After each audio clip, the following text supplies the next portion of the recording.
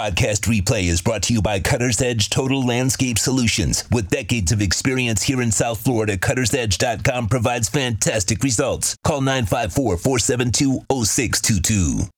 Oh, your prediction on Henry.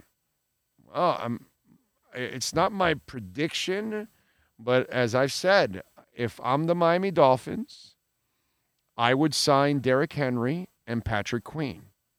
I think those are two incredibly important pieces that you need to bring the kind of balance you need for your offense and for your defense. Okay? And so that's where I'm at with that. We'll see what ends up happening, but it's Henry and Queen are the two guys that I think would be absolute perfect fits for what they need to do and what they need to take their defense to the next level and take their offense to the next level.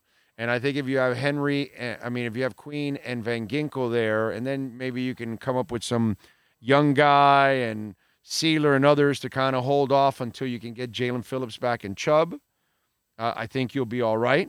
Queen also he averages about 5 sacks a season. So who knows? Maybe Weaver can unleash him a little bit more. Who knows? I don't know.